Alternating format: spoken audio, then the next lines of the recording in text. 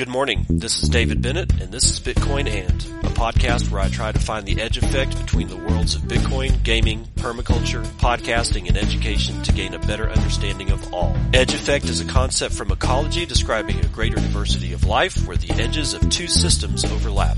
While species from either system can be found at the edge, it is important to note there are species in the overlap that exist in neither system, and that is what I seek to uncover. So join me in discovering the variety of things being created as Bitcoin rubs up against other systems.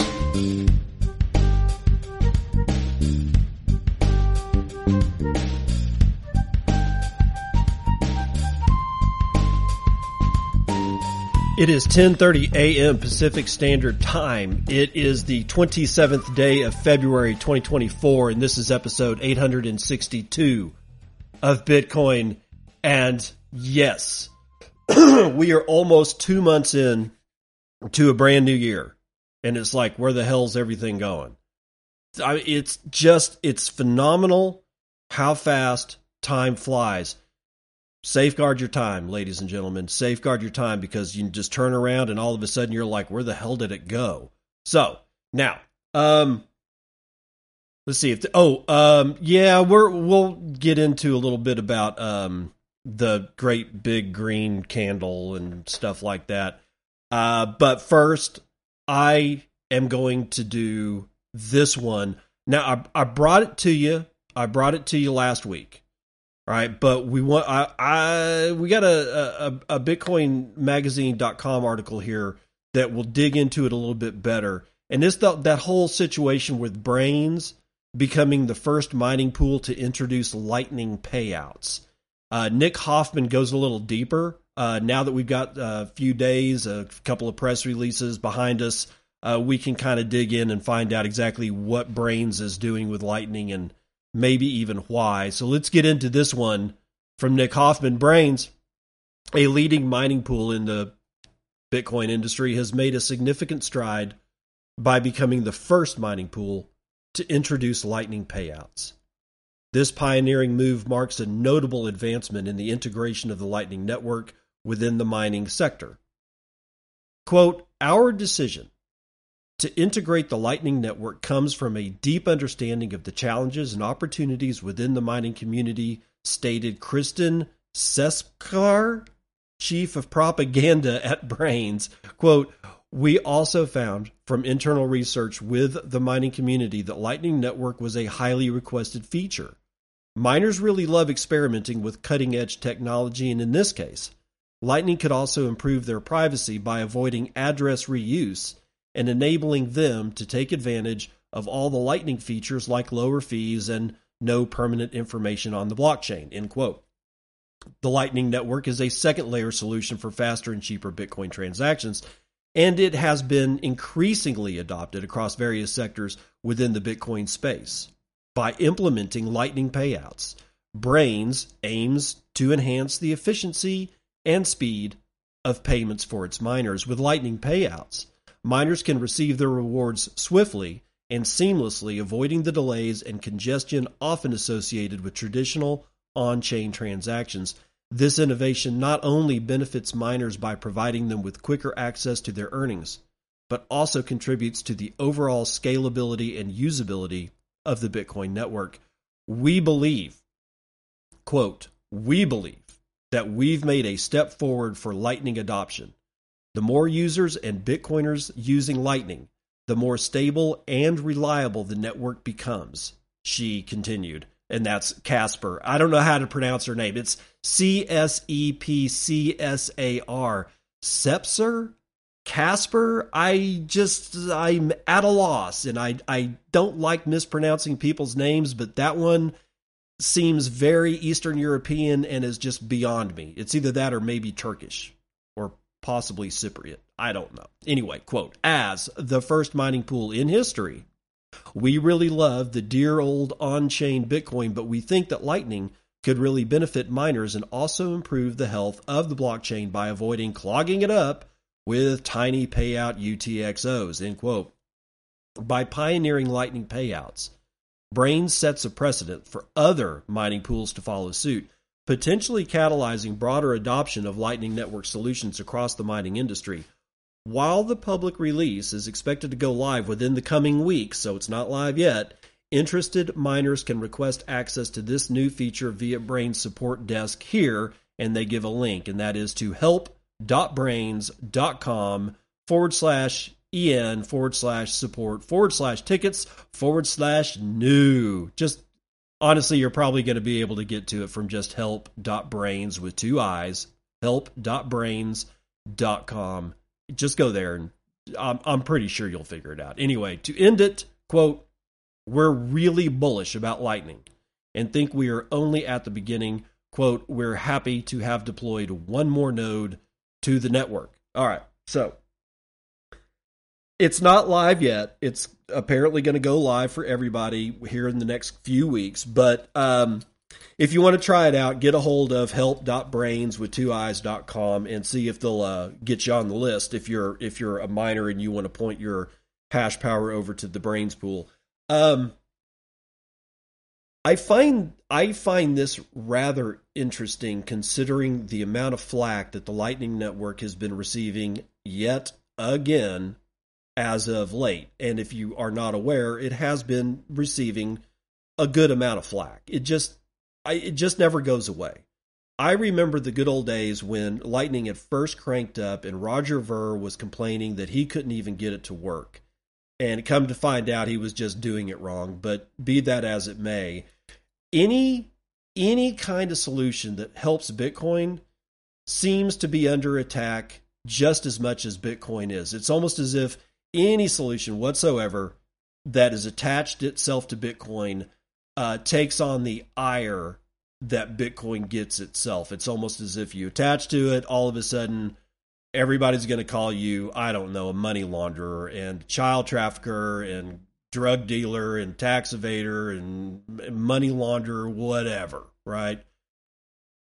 I'm getting to the point where I don't even listen to that kind of talk anymore. This is really good for miners, and it's because this is the only real way that Brains and the miners that are associated with the Brains pool, the guys that are pointing their hash power over to Brains, can be sovereign in a way that is not guided by temporality. And temporal just means time. Like, for instance, if without the Lightning Network and you've got a small amount of hash power and you're just collecting like, a few cents, an hour, maybe a couple of bucks a day, maybe you've got more hash power than that. You're getting like, 20 bucks a day. That's not bad beans, right? But if you were to get paid out every time you hit 20 bucks, well, you've got a lot of really small UTXOs, and in high fee environments, that can cause problems. All right, just trust me. If you don't understand how that works, you're going to have to just trust me. But I get the feeling that most of you guys understand what a UTXO is, and the fact that if you're in a high fee environment and you've got like, $100 spread across 5 $20 UTXOs and fees are really high and you want to buy a $100 piece of gear, you're not going to have enough money because some of the $100 that you're going to use to buy this $100 piece of thing or whatever is going to be taken by fees when you consolidate all those UTXOs into this one payment. It's going to have a fee, 5 fees, one for every $20 payout, right? That you got paid out, plus the fees that it's going to cost you when you get paid out, right? So a lot of pools just say, okay, we're not going to pay you out until you get up to $500, maybe $1,000 or something like that. Well, that means that Bitcoin that is rightfully belongs to you is actually being held by a trusted third party, and that's kind of antithetical. In this particular case, Lightning is actually helping to keep sovereignty alive and come in line with the ethics that Bitcoin has ever since its inception, right? And that's these minuscule payouts over the Lightning Network that you can collect up into Lightning channels. And then when you decide to close a channel, the channel that you're using, if you can, if you're good enough to be able to get it done this way, you can collect all of that in a single transaction. And the consolidation phase of the UTXOs, which there aren't any on Lightning, but let's just bear with me. The consolidation phase actually occurs on the Lightning Network for very low fees, if any fees at all, at least right now in this environment. And then you can do it. This makes sense to me. This makes complete sense to me. But eCash is the whole nuts and cashew and stuff.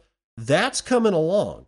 So here's what I suspect. I suspect that Brains will be working with the Lightning Network, and they will start, they're either already starting to look at the implementation of eCash to do the very same thing, or they will in the future.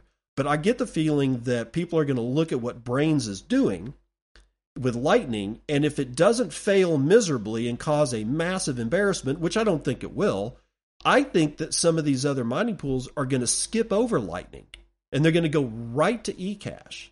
And when that, they'll have to use Lightning a little bit, but just be that as it may, I just think that we're going to see mining drive the real intense use case that causes the layer 2 solutions, layer 3 solutions that we have for Bitcoin into the mainstream. All right, that's my prediction. Let's move on from there. GBTC has hit the lowest ever of outflows of Bitcoin, raising hopes for an end to this Bitcoin bleed. We need a staunching. That's what we need. Jesse Coughlin, Cointelegraph. Grayscale spot Bitcoin exchange traded fund has seen its third consecutive trading day of slowing net outflows, hitting a record low of $22.4 million as ETFs combined hit a 2-week net inflow high. Yeah, they're eating all of your Bitcoin, Grayscale. Take the hit. Lower your fees, dude. Anyway, Farside investor data for February the 26th shows the Grayscale Bitcoin Trust had 3 back-to-back days of slowing net outflows on February the 22nd, the 23rd, and then again on the 26th.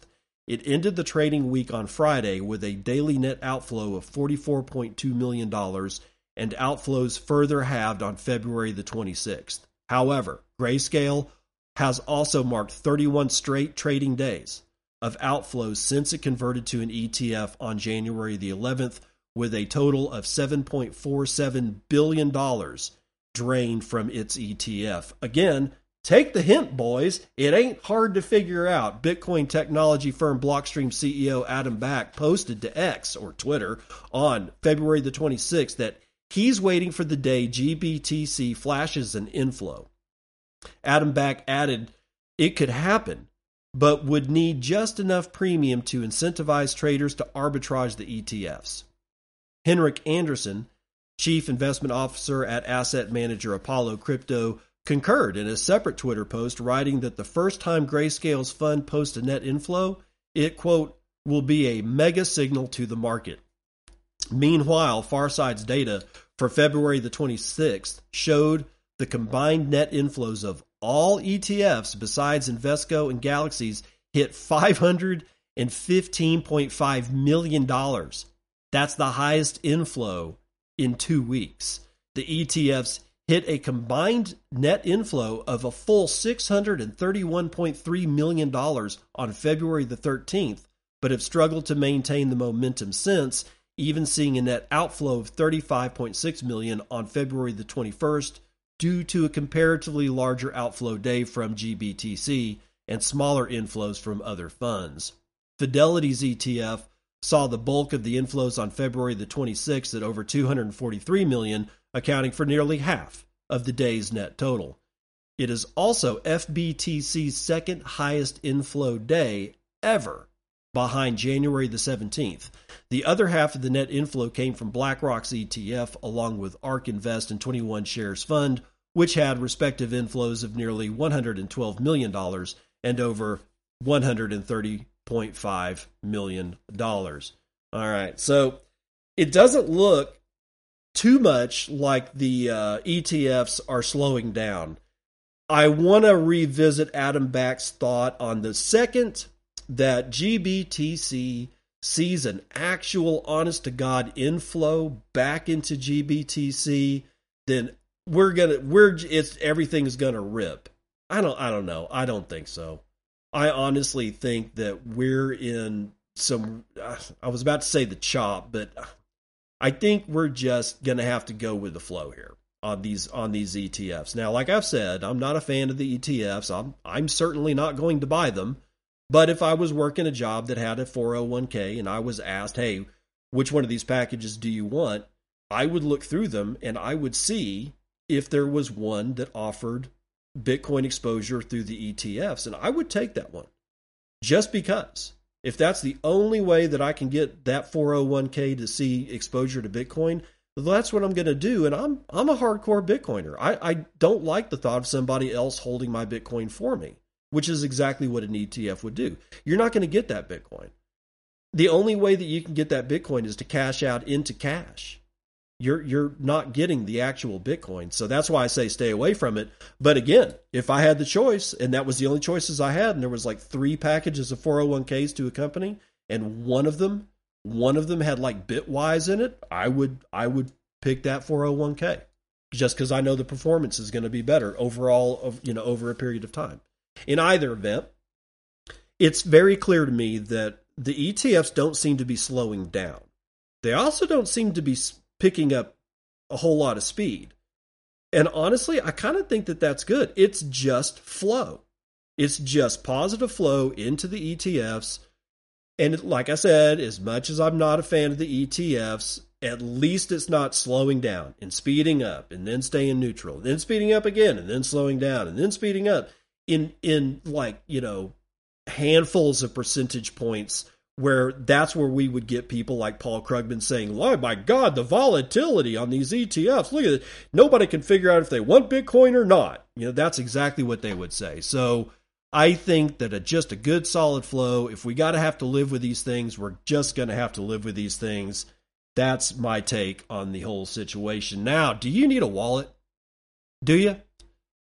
I need a wallet.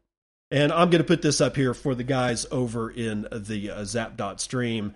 Wallets from Leathermint.com. And I'm just going to put that in there for the guys so that they can see some fancy schmancy wallets that are handmade by the dude at the Leathermint. They're really nice looking things. But step into the world of the Leathermint, where luxury meets everyday essentials and sovereignty and style is our mantra.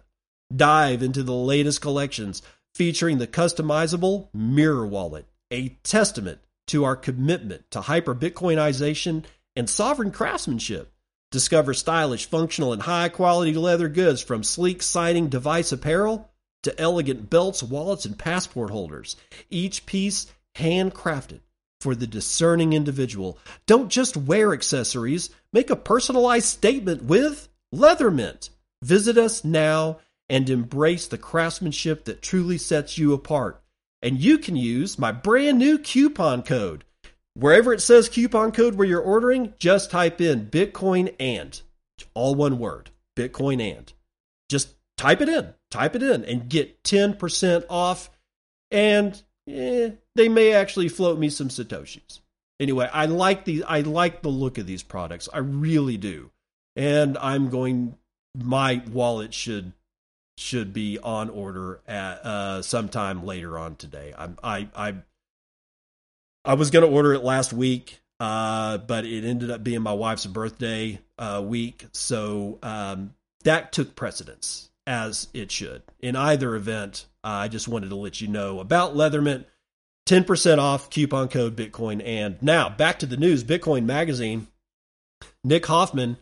BlackRock spot Bitcoin ETF trades over $1 billion so far today in a new milestone. And this was written yesterday. So let's find out what happened on Monday. This might tell us a little bit about the giant green candle.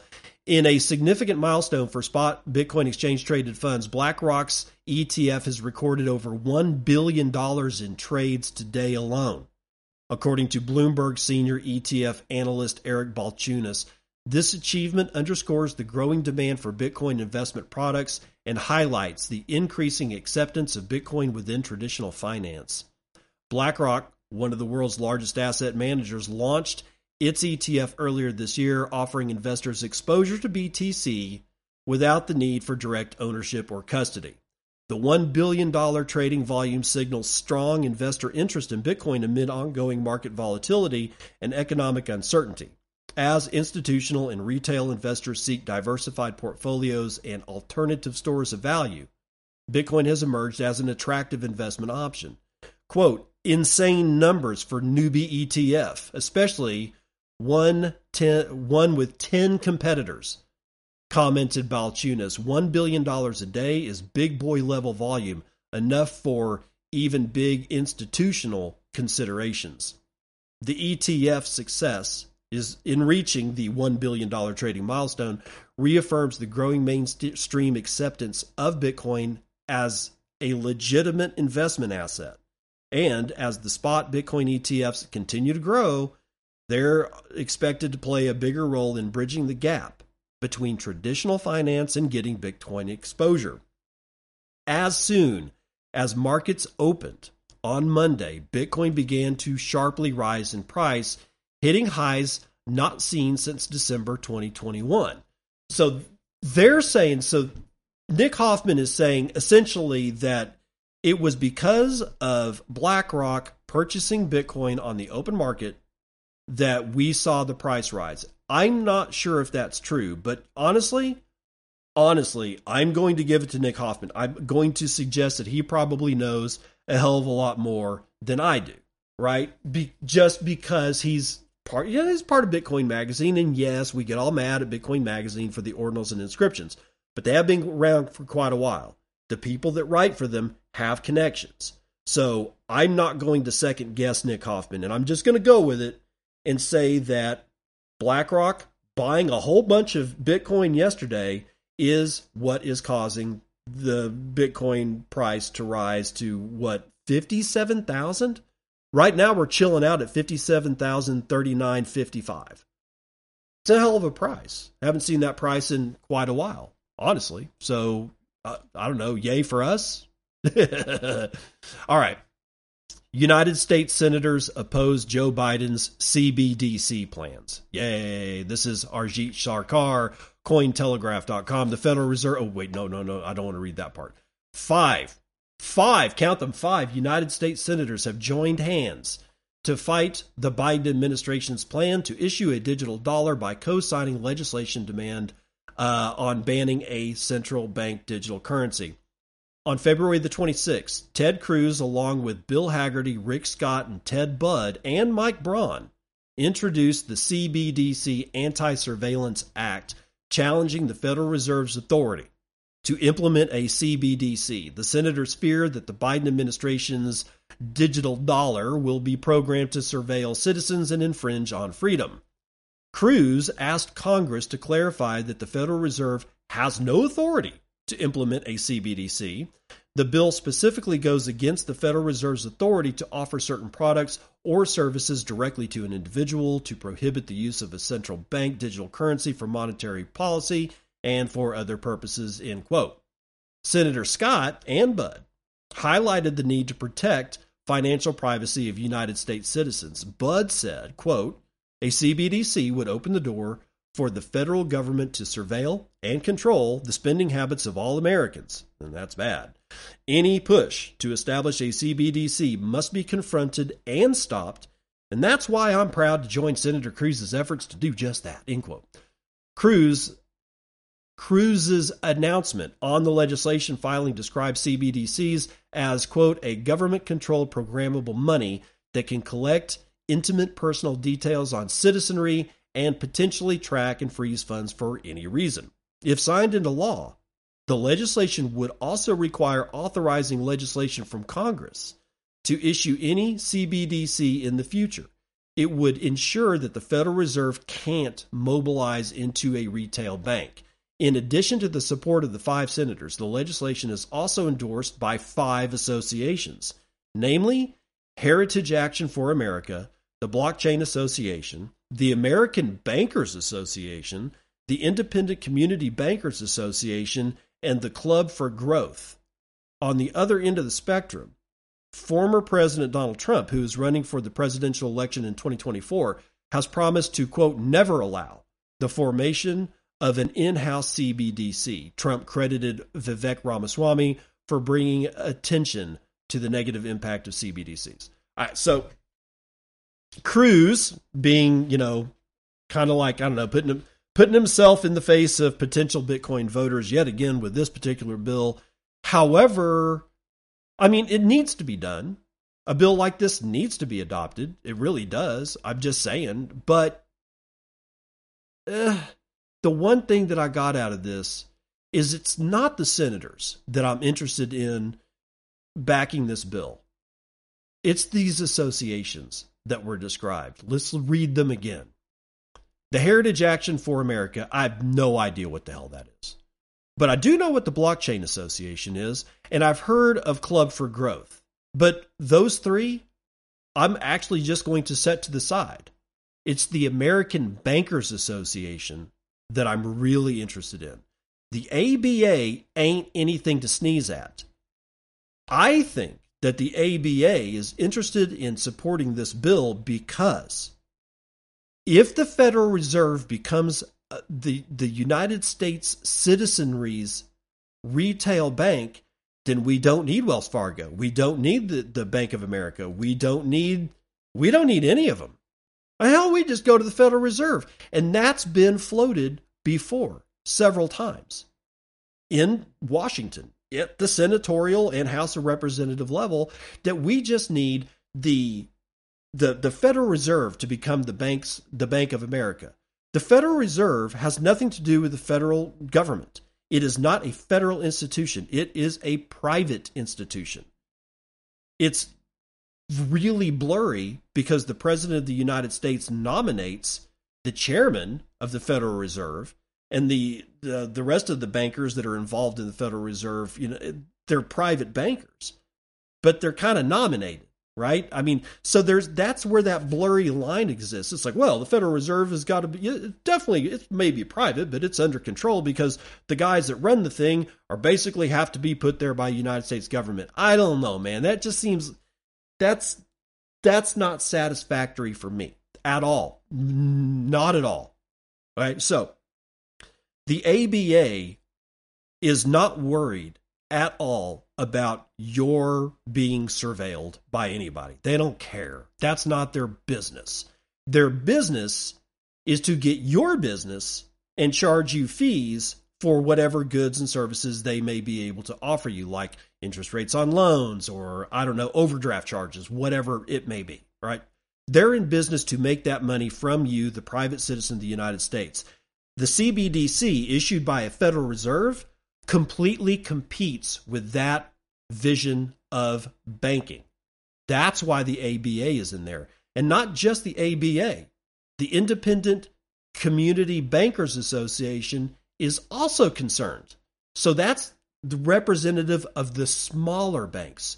Your like credit unions, your very small, banks that are just like part of these really, really small towns, that kind of thing. They're all concerned. That's their business model. And the Federal Reserve is directly threatening that, and they're doing it with the power of the United States government behind them. That should scare the living crap out of everybody, but also people that run banks. Maybe, and I've said it before, maybe our friends, or what we think of as enemies, quote unquote, the bankers, maybe in reality, they could be our greatest allies, because we all stand to lose if the Federal Reserve gets its way. Now, moving on. MicroStrategy is at it again.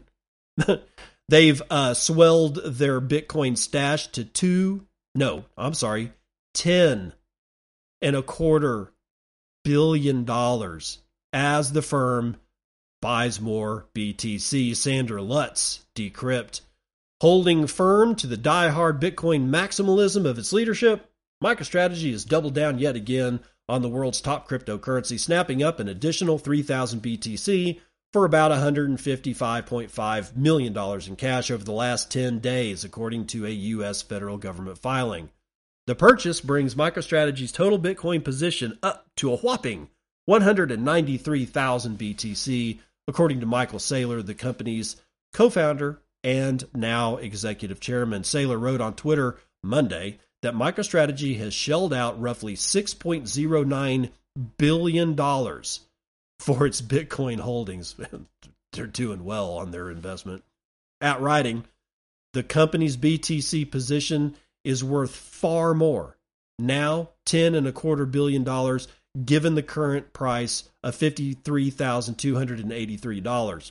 While that would mean a comfy profit of over $4.19 billion if sold, Saylor has repeatedly emphasized that he's got no intention of selling off MicroStrategy's monster Bitcoin position in the short, medium, or even long term. Quote, "I'm going to be buying the top forever. Bitcoin is the exit strategy," he said. In the weeks following the historic approval of spot Bitcoin ETFs on Wall Street, Bitcoin has enjoyed a massive rally, blah, blah, blah. In the mere months, MicroStrategy's BTC position, which was purchased for an average price of $31,544 per Bitcoin, according to Saylor, has climbed out from the red and surged deep into the black. Further anticipation surrounding the upcoming Bitcoin halving in April has fanned hopes that Bitcoin is poised to only climb further. Last week, Michael Saylor outlined his view that the dwindling supply of Bitcoin, paired with increasing institutional demand for the token via traditional financial products like ETFs, will soon make it a trillion-dollar asset class alongside names like Apple, Google, and Microsoft. Well, as far as I know, as far as I can look at the price, it looks like we're a trillion-dollar asset class as of today there, Mike, so whatever. But in either event, let's run the numbers.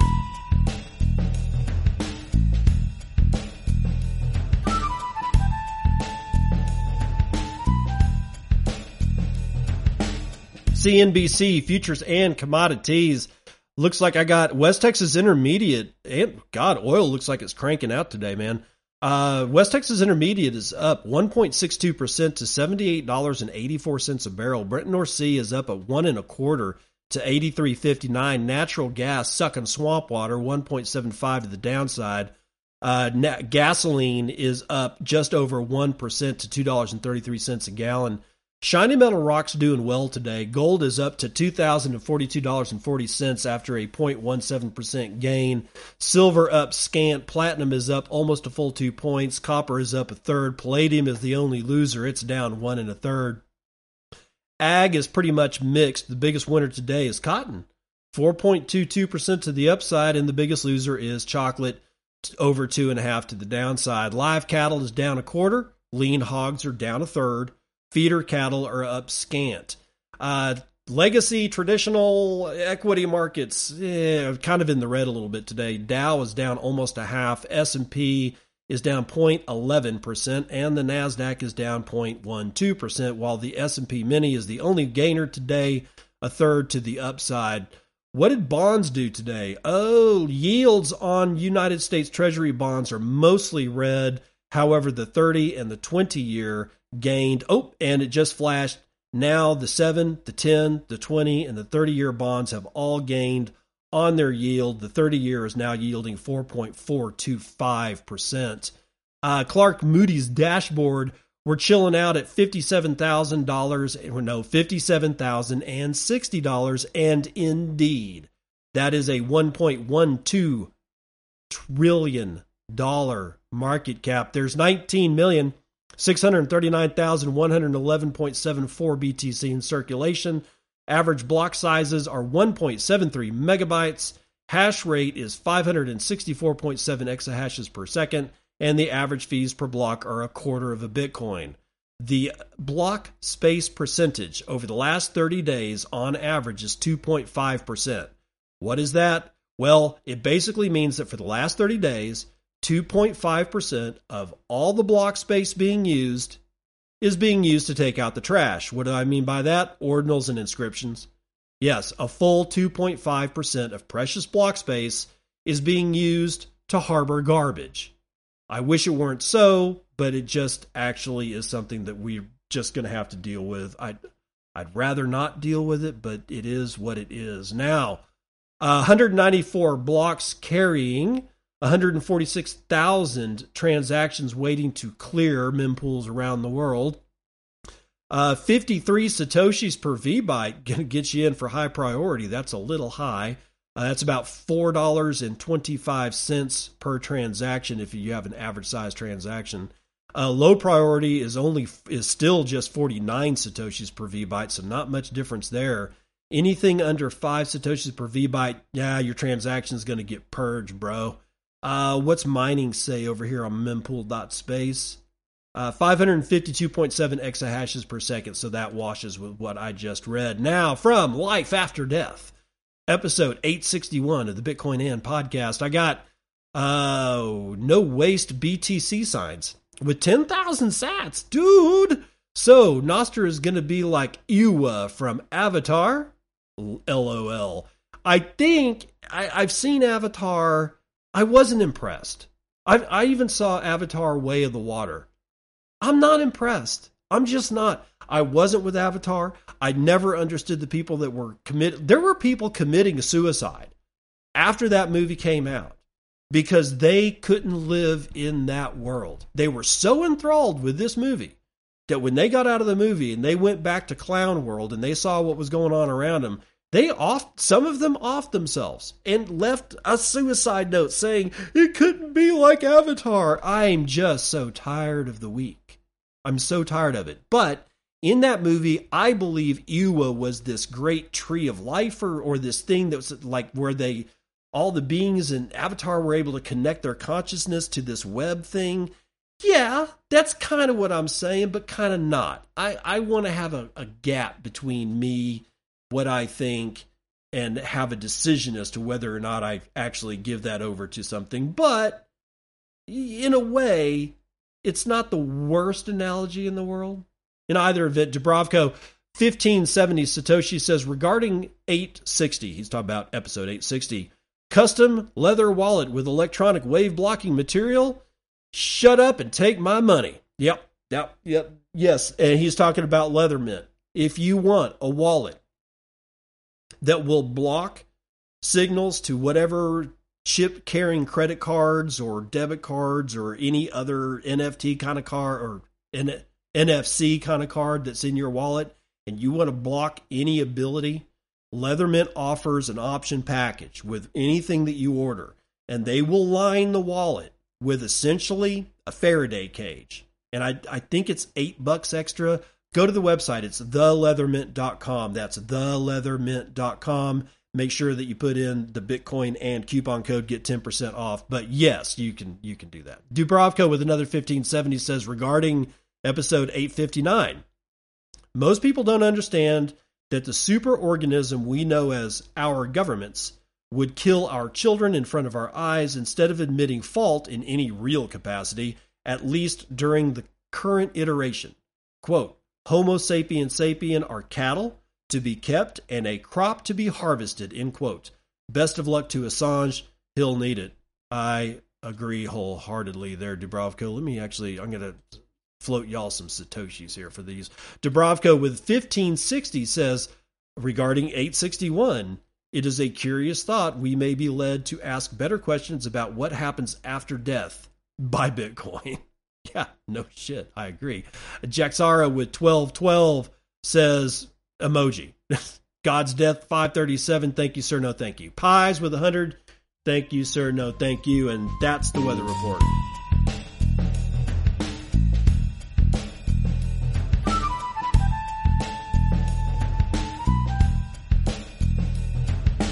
Welcome to part 2 of the news you can use. I want to throw a big old shout out to my buddy Kid Warp, who just gave me, well, actually he gave it to me earlier, but 2,100 Satoshis via zap.stream. If you want to view this entire thing live, it's zap.stream.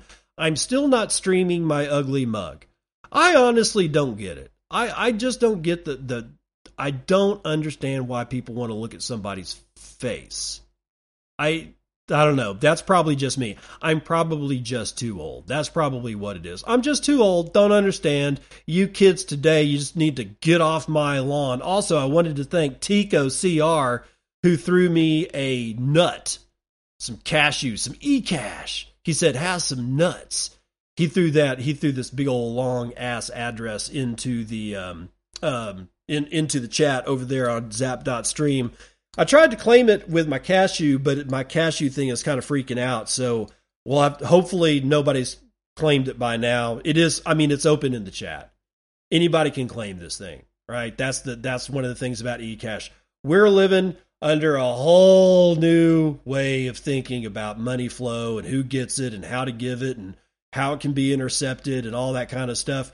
Embrace the change, brothers and sisters. At least it's not boring, right? Right. Cypher MVP for self-hosted Bitcoin-only WordPress and Shopify alternatives. Nice.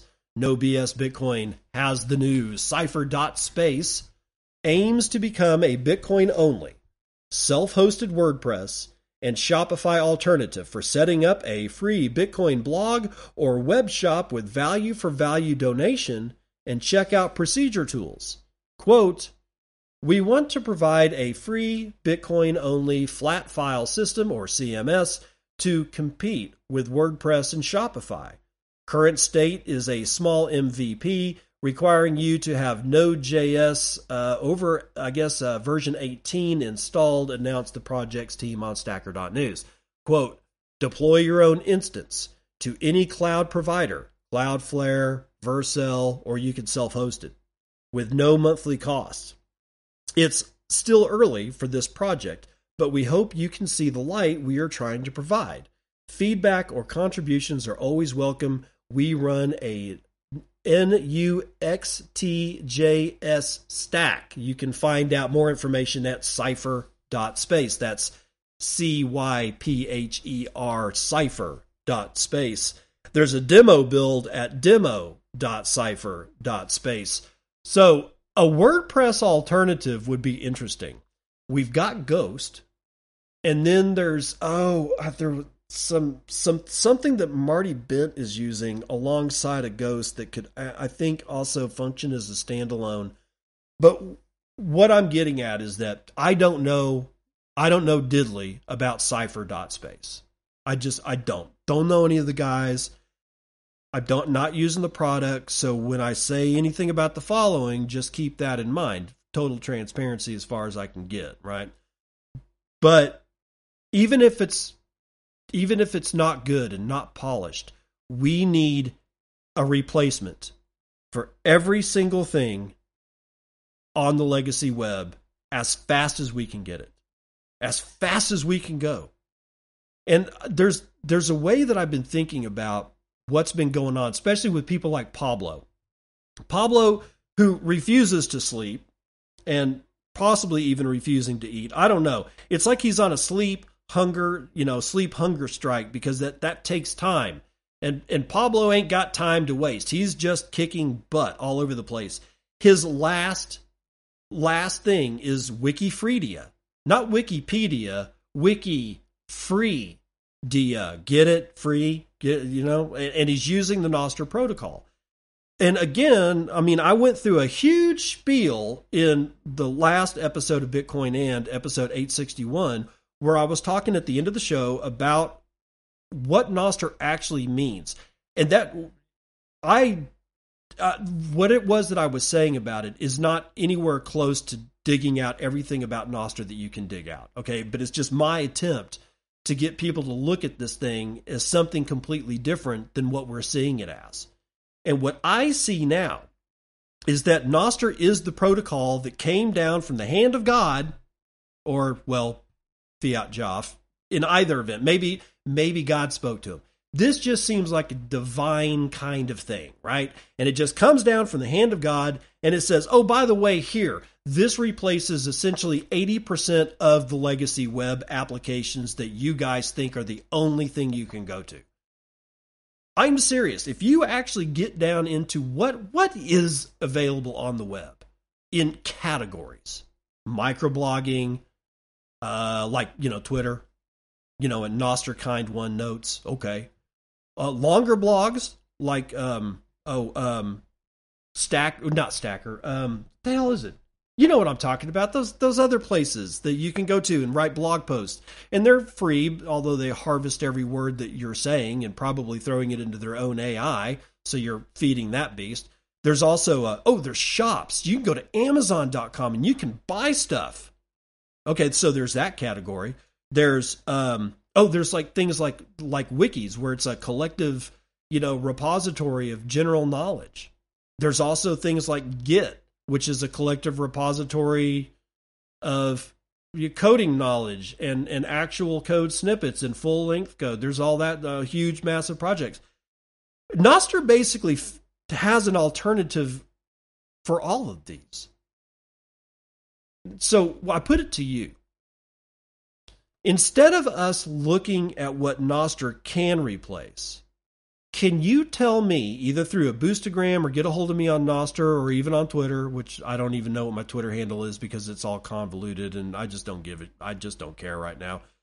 Just get a hold of me and tell me what you think is available on the web right now that cannot be replaced by Nostr.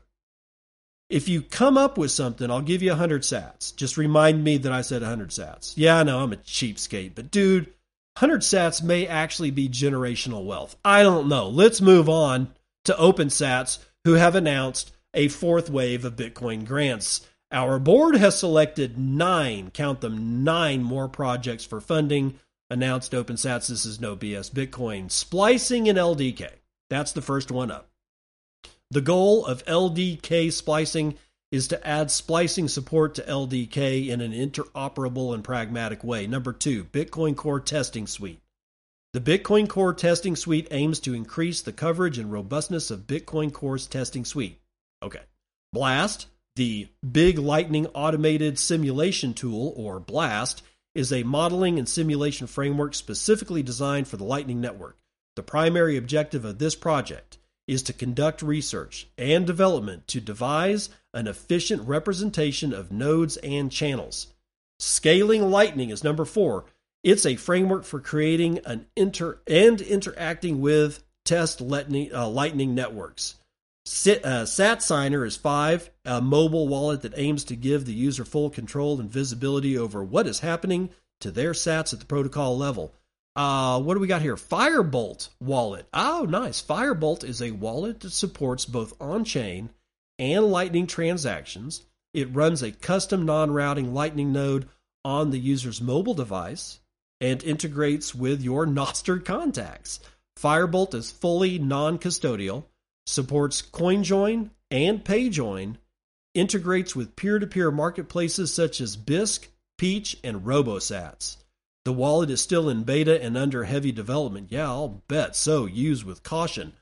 Dude, very soon I'm going to see a wallet that is like Firebolt, but will also contain eCash. So we will have a on-chain, a wallet that has, here's the wallet on your phone.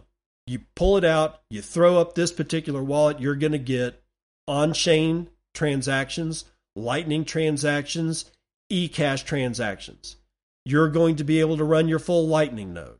It's going to be non-custodial. It's going to integrate with all of your Nostr contacts. It's going to have CoinJoin and PayJoin transactions, and it's going to have peer-to-peer marketplaces interaction with things like Bisq, Peach, and RoboSats, and you're going to be able to buy stuff like from the Leathermint. You're going to be able to go to like Shopster and other type of Nostr things, all in one wallet. I guarantee you're going to see it. I just hope it's not Pablo, because Pablo needs a nap. I'm serious. Please throw that dude some Satoshis. He's working overtime for everybody. The BitAxe is number 7. First ASIC Bitcoin miner in nearly a decade with fully open source hardware and firmware. The Bitcoin LARP game, the world famous Bitcoin LARP, is a game designed to understand the inner workings of Bitcoin in a fun and interactive way. The goal of this project is to have open source kits available to anyone that are easy to replicate, use, and set up. And finally, Braid Pool, decentralized Bitcoin mining pool.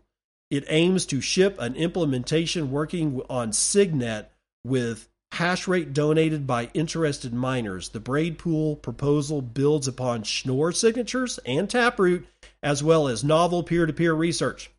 Braid Pool enables all miners to do their own block construction, and miner payouts cannot be blocked by a central authority like a pool operator. Quote, all of the above grants are sourced from our general fund, which is funded by generous donors like you.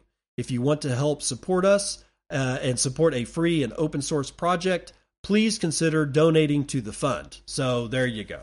General fund is found at opensats.org. That is opensats.org/projects. Please check out opensats.org. Let's see, what we got next? Noster Nests 2.0. Now, I brought this to you last week, told you about it. Going to tell you about it again in this write-up, No Bullshit Bitcoin, because unless you're slapped across the face with something for like 3 or 4 times, you will forget about it. Don't forget, do not sleep on Noster Nests version 2.0, which is beta. Seamless Noster integration and redesigned interface. Noster Nests is an audio space for chatting, brainstorming, debating, jamming, micro conferences, and more. It's like Twitter Spaces or Clubhouse, but for Noster. So what's new? Seamless Noster integration. Nest 2.0 was built from the ground up to be a fully fledged Noster client, enabling a truly decentralized experience with direct Noster authentication. 2. Discoverability and user choice. Find your favorite live audio events like never before, not only with nosternest.com, but also via a variety of Noster clients that support live events such as Amethyst, Snort, Iris, Flockster, Nostrudel, Werester, and more. Install Noster Nest as a PWA on Android, iOS, or your favorite desktop operating system. Redesigned interface. Quote, navigate with ease thanks to a streamlined and intuitive layout. Find scheduled events, discover communities, and manage your interactions effortlessly. You can host events with flexible permission settings. You can record and store audio directly from your Nest. Be in charge of your data while you chat on your customized relays. Leverage advanced moderation tools for a smooth and secure experience. Broadcast it all across the Noster protocol. Experience value for value with Zap-enabled profiles and chat announcements. Multilingual. Access Noster Nest in your native language. Noster Nest supports over a dozen languages, making Noster Nests a truly global platform for our users. And finally, the platform's code is fully open source under the MIT license, welcoming community contributions and fostering transparency. Submit your issues and pull requests on GitHub to shape the future of Noster Nests. And honestly, there's going to be some bugs. And for instance, following somebody, if you go to a Noster Nest, and it's just nosternest.com at this point. Actually, hold on. Let me get back to that. Let me make sure about that. Nosternest.com. Let me make sure that it's live on Noster Nest. Yes, it is. It's nosternests.com. Fully live. It wasn't beta. It was on their development site, like last week. But around Thursday or Friday, they moved it over to take the place of the old Noster Nest. Please use it. It's great. It's really good. But one of the bugs is when you go into a room, and I'm going to go into this one, and if I were to press on, and here, let me actually just pop that over here into the so that the kids in the zap.stream can see it. There's Russo here. If I view his profile, it's possible, not probable, but possible that it will jack up your Noster profile. So before you start using, like the Zap button, this Zap actually does work. It works just fine, right? But if you go and you view profile or you follow somebody directly from here, there have been some bugs and some people have lost all of their follows, the people that they follow on all of their Noster stuff. So why don't you give it a few, like a week, maybe 2, let it calm down. But other than that, look, it's got a chat in the side. It's still nothing but, just audio. It's great. I love this thing. It's totally awesome. Totally worth your while. And I hope Noogle.lol is as well. And I have used it, and it seems like it's pretty cool. So what's Noogle? Noogle.lol. Search Noster. with data vending machines. Remember DVMs? That whole Pablo thing? Yet Pablo again. Well, it's not going away. It's not going away. Noogle.lol is a demo application that uses a kind 5302 event to ask data vending machines to search for content on Nostr or perform other tasks leveraging the Nostr protocol. You can add from npub to your search to filter content for a specific user. Quote, when you're logged in via GetAlbi or NOS2x extension, you can add from me, actually it's from :me, to search content from yourself. Noogle will use your following list to suggest npubs in the advanced tab.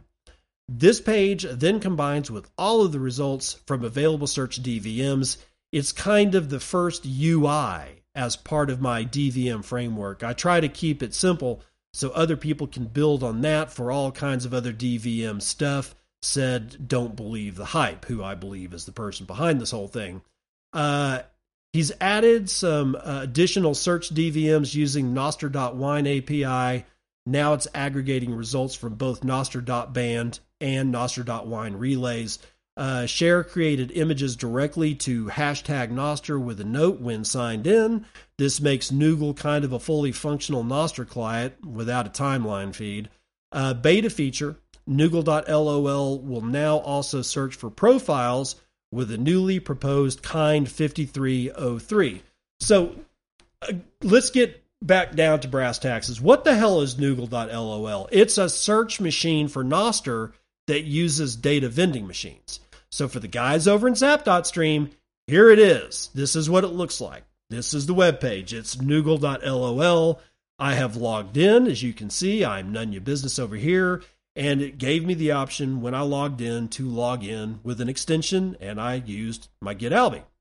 Okay, so it gives you an example search at first. So in the search bar, which is it pretty much explains itself. There's a search bar, and you can type in like a word. And I typed in Craig, like Craig Wright, which we'll get to here in a second. And then I searched the Nostr with the little search the Nostr button. And it gives me, I can say, well, I want you to only search from these dates. So it gives me like a field for the from date. And I've got 2/26/2024 at 7:26 a.m.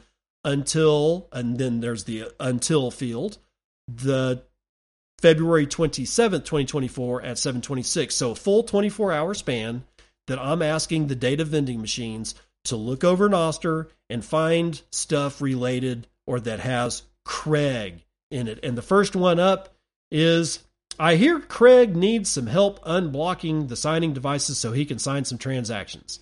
And then there's a link to Tenor, and it's probably a GIF. In either event, this is from Node.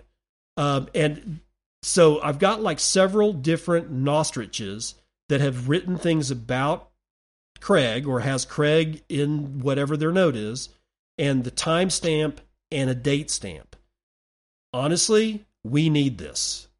Not to look for stuff about Craig, but to look for other stuff, maybe from your own, like own npub, or there is a by field just above the date fields, the to and or the from and until date fields, and it says by : If I put in my npub and then I put in a search term, it will look on for any note that I wrote. If I put in your npub and I write something like Craig, then I'll be able to determine if you've written anything about Craig over a span of dates. This is highly functional. It works. It works well. For right now, it's free, but they do have a donate button at the bottom, and I'm going to donate to Noogle 1,000 Satoshis, and that's here it is. I hit the donate button, and now it's asking Albi if I really want to do that, and I'm going to say yes, pay them right now. 1,000 Satoshis, and let's let it go through. Come on. You can do it. Come on, horse race. There we go. Successfully paid Noogle 1,000 Satoshis because, why not? What else have we got up here? Oh, yes. One of the things that I found out using Noogle.lol was that, Craig's own barristers are compelled to submit evidence in a court of new alleged lie/forgery perpetrated just this year. Which brings me to a Forbes article. Yes, that's right. Forbes, your favorite friend at Forbes. Why? Well, because Forbes is one of the foremost publications in business in the world, and even these guys are saying shit like this. Craig Wright's own legal team exposes more potential forgeries. His own lawyers. In the latest update to the trial of Copa versus Craig Wright, a significant development arose regarding Wright's claim as Satoshi Nakamoto, the pseudonymous creator of Bitcoin. During the trial on Monday, that's yesterday, as part of a mandatory disclosure, Wright's solicitors, his lawyers, provided the court with potentially forged documents. Who would have guessed? The disclosure was part of evidence presented by Wright's former solicitors from Entier Law, whom Wright had previously dismissed. We didn't even hear about that. I was wondering what the hell happened to Entier. Anyway, on Monday afternoon, Wright's lawyers revealed further documentation suggesting another potential fraud attempt by Wright. These documents, screenshots of the Mind Your Own Business software, were scrutinized on Friday by COPA for financial record inaccuracies, particularly about alleged backdated documents. Hugh, the lawyer, I think is the lawyer for COPA, Hugh challenged Wright's assertion that Mind Your Own Business update caused these inaccuracies, accusing Wright of presenting a pack of lies. The timing of their creation is a point of contention between the parties involved. COPA argues these screenshots were not made until March of 2020, while Wright maintains that Entier was provided login details for the Mind Your Own Business Live in 2019.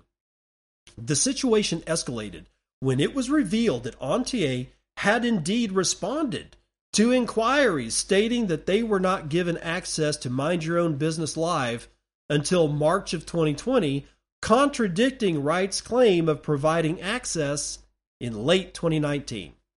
Lord Grabiner, representing Wright, disclosed an email from Ramona Watts, that's Wright's life partner, which seemingly showed a forwarded email from 2019, including Mind Your Own Business details being provided in that year.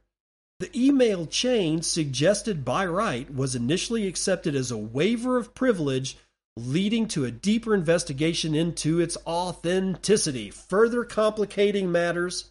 Details taken from a court transcript on Friday confirmed Wright's claim that he had emails to prove Entier received Mind Your Own Business login details in late 2019.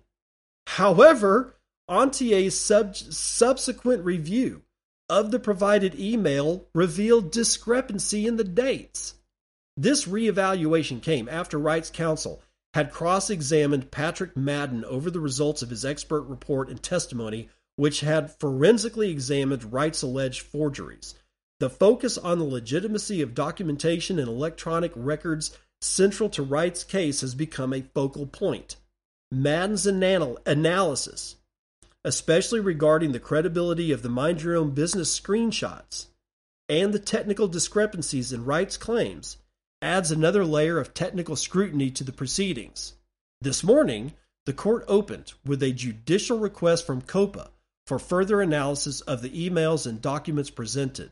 Judge Meller noted that the matter is still under investigation and a verdict will be delivered with the judgment. The case has been filed with jaw-dropping moments. The case has been filled with jaw-dropping moments, including accusations of inventing perjury and serious doubts about Wright's technical expertise and integrity. An aside, he doesn't have any. And providing a personal insight.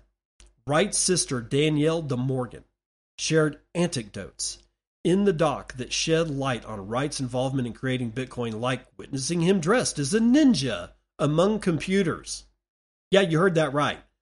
He was an inventor of Bitcoin because he was dressed like a ninja and hanging out with some computers.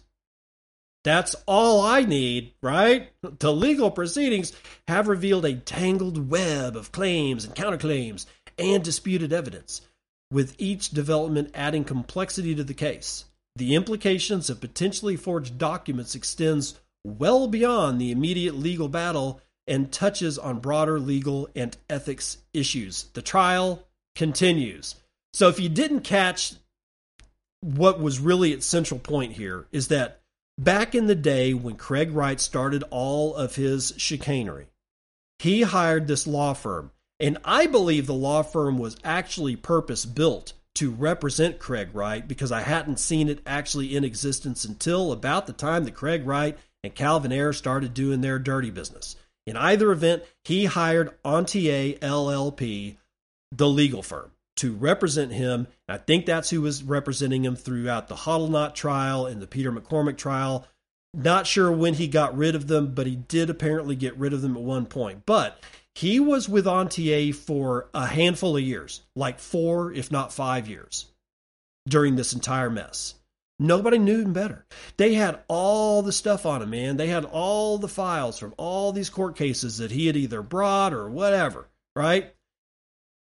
His own lawyer, his present now lawyer, that Gabiner or Grabiner or whatever his name is, presented an email today that Entier basically refutes the date of which he said that Craig Wright says that this email existed.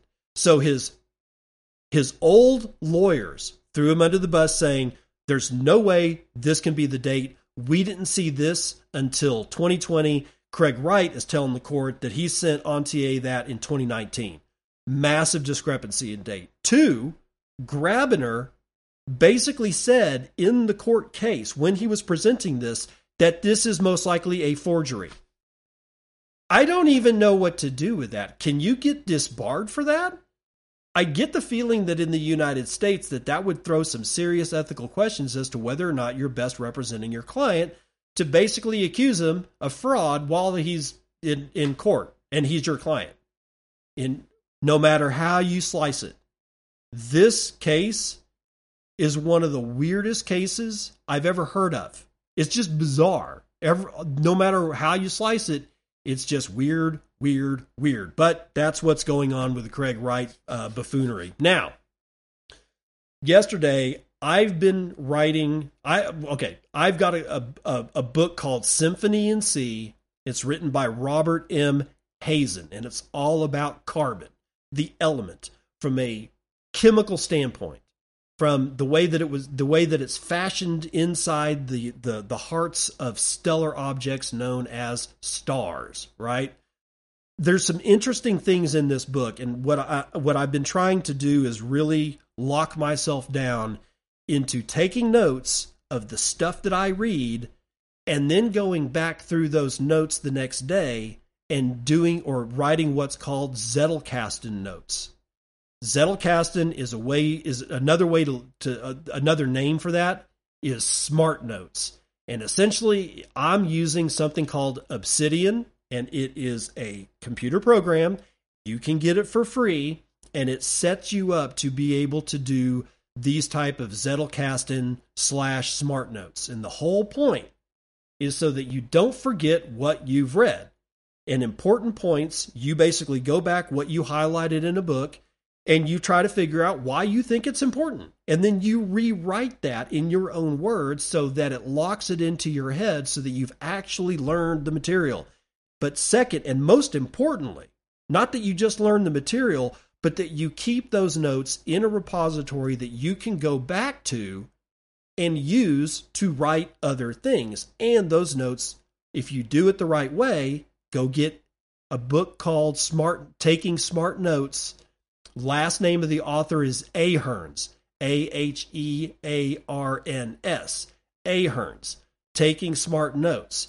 Learn how to do this so that when you read something over days and weeks and months and years, when you're sitting down and actually transcribing these notes, you will have a whole repository, an entire body of knowledge that is just the body of knowledge of stuff you're interested in to pull from, write things from. Maybe you want to write fiction. Maybe you want to write nonfiction. I don't know maybe you want to make a business presentation and you use all the notes that, like me, I'm taking a lot of notes about biochar. And that is why I'm reading this book about carbon. Because did you know that the first diamonds that ever formed in the universe did not form on Earth or any other rocky body? No, they didn't. They formed before rocky planets ever came to existence, because the first suns that were in existence, they were the ones that spawned the heavier elements like iron and silicon and all the stuff that you would find in a rocky body planet. But none of those suns had exploded yet. The birth of the universe gave rise to a whole bunch of hydrogen. That hydrogen collapsed, into like different pockets. They formed suns, but there was only hydrogen and helium and a little bit of carbon, a little bit of oxygen, and a little bit of nitrogen present in the universe before we got all the rest of the periodic table. But diamonds were forming because of that little bit of carbon that was present. Yes, diamonds were forming around the newly formed suns that were all, not only was it taking the carbon already present in the universe, it was actually burning hydrogen into helium, and then it was burning helium into heavier elements, one of which was carbon. And carbon's strong inclination to bond with other elements leads it to form connections with other carbon atoms when no other elements are available for lasting bonds. This bonding between carbon atoms gives rise to various structures, including rings, chains, sheets, and cages of carbon atoms. And the focus here is on the latter two, which leads to the formation of structural carbon crystals, the cage-like and sheet-like formations. As stars formed and expelled carbon into dense hot clouds, carbon's tendency to bond with itself under super high pressures sparked the creation of something spectacular: diamonds. These aren't the diamonds formed within the confines of rocky planets. These are diamonds born in space. They're space diamonds. Check it out. Think about it. Diamonds actually existed in space billions of years before the first rocky planets ever came about. We already had diamonds. In fact, the diamond was the very first structure that carbon created upon bonding with itself under high pressures and temperatures. You know what the second one was? Graphite. The shit you find in pencils. So, number one, the very first thing that carbon formed of any kind of appreciable mass was a diamond. Now, if diamonds have been around since before planets were around, how rare do you think they can actually be? They can't. Diamonds are not rare. They are not rare. It's a psyop. They're getting you to throw up 4 of your, monthly paychecks so that you can impress some girl into marrying your ass with a rock. A rock that these rocks have been basically being forged and minted in the heavens since time began. And somehow or another, we've been led to believe that this shit is some kind of a precious gemstone. It's not precious. Stop buying diamonds.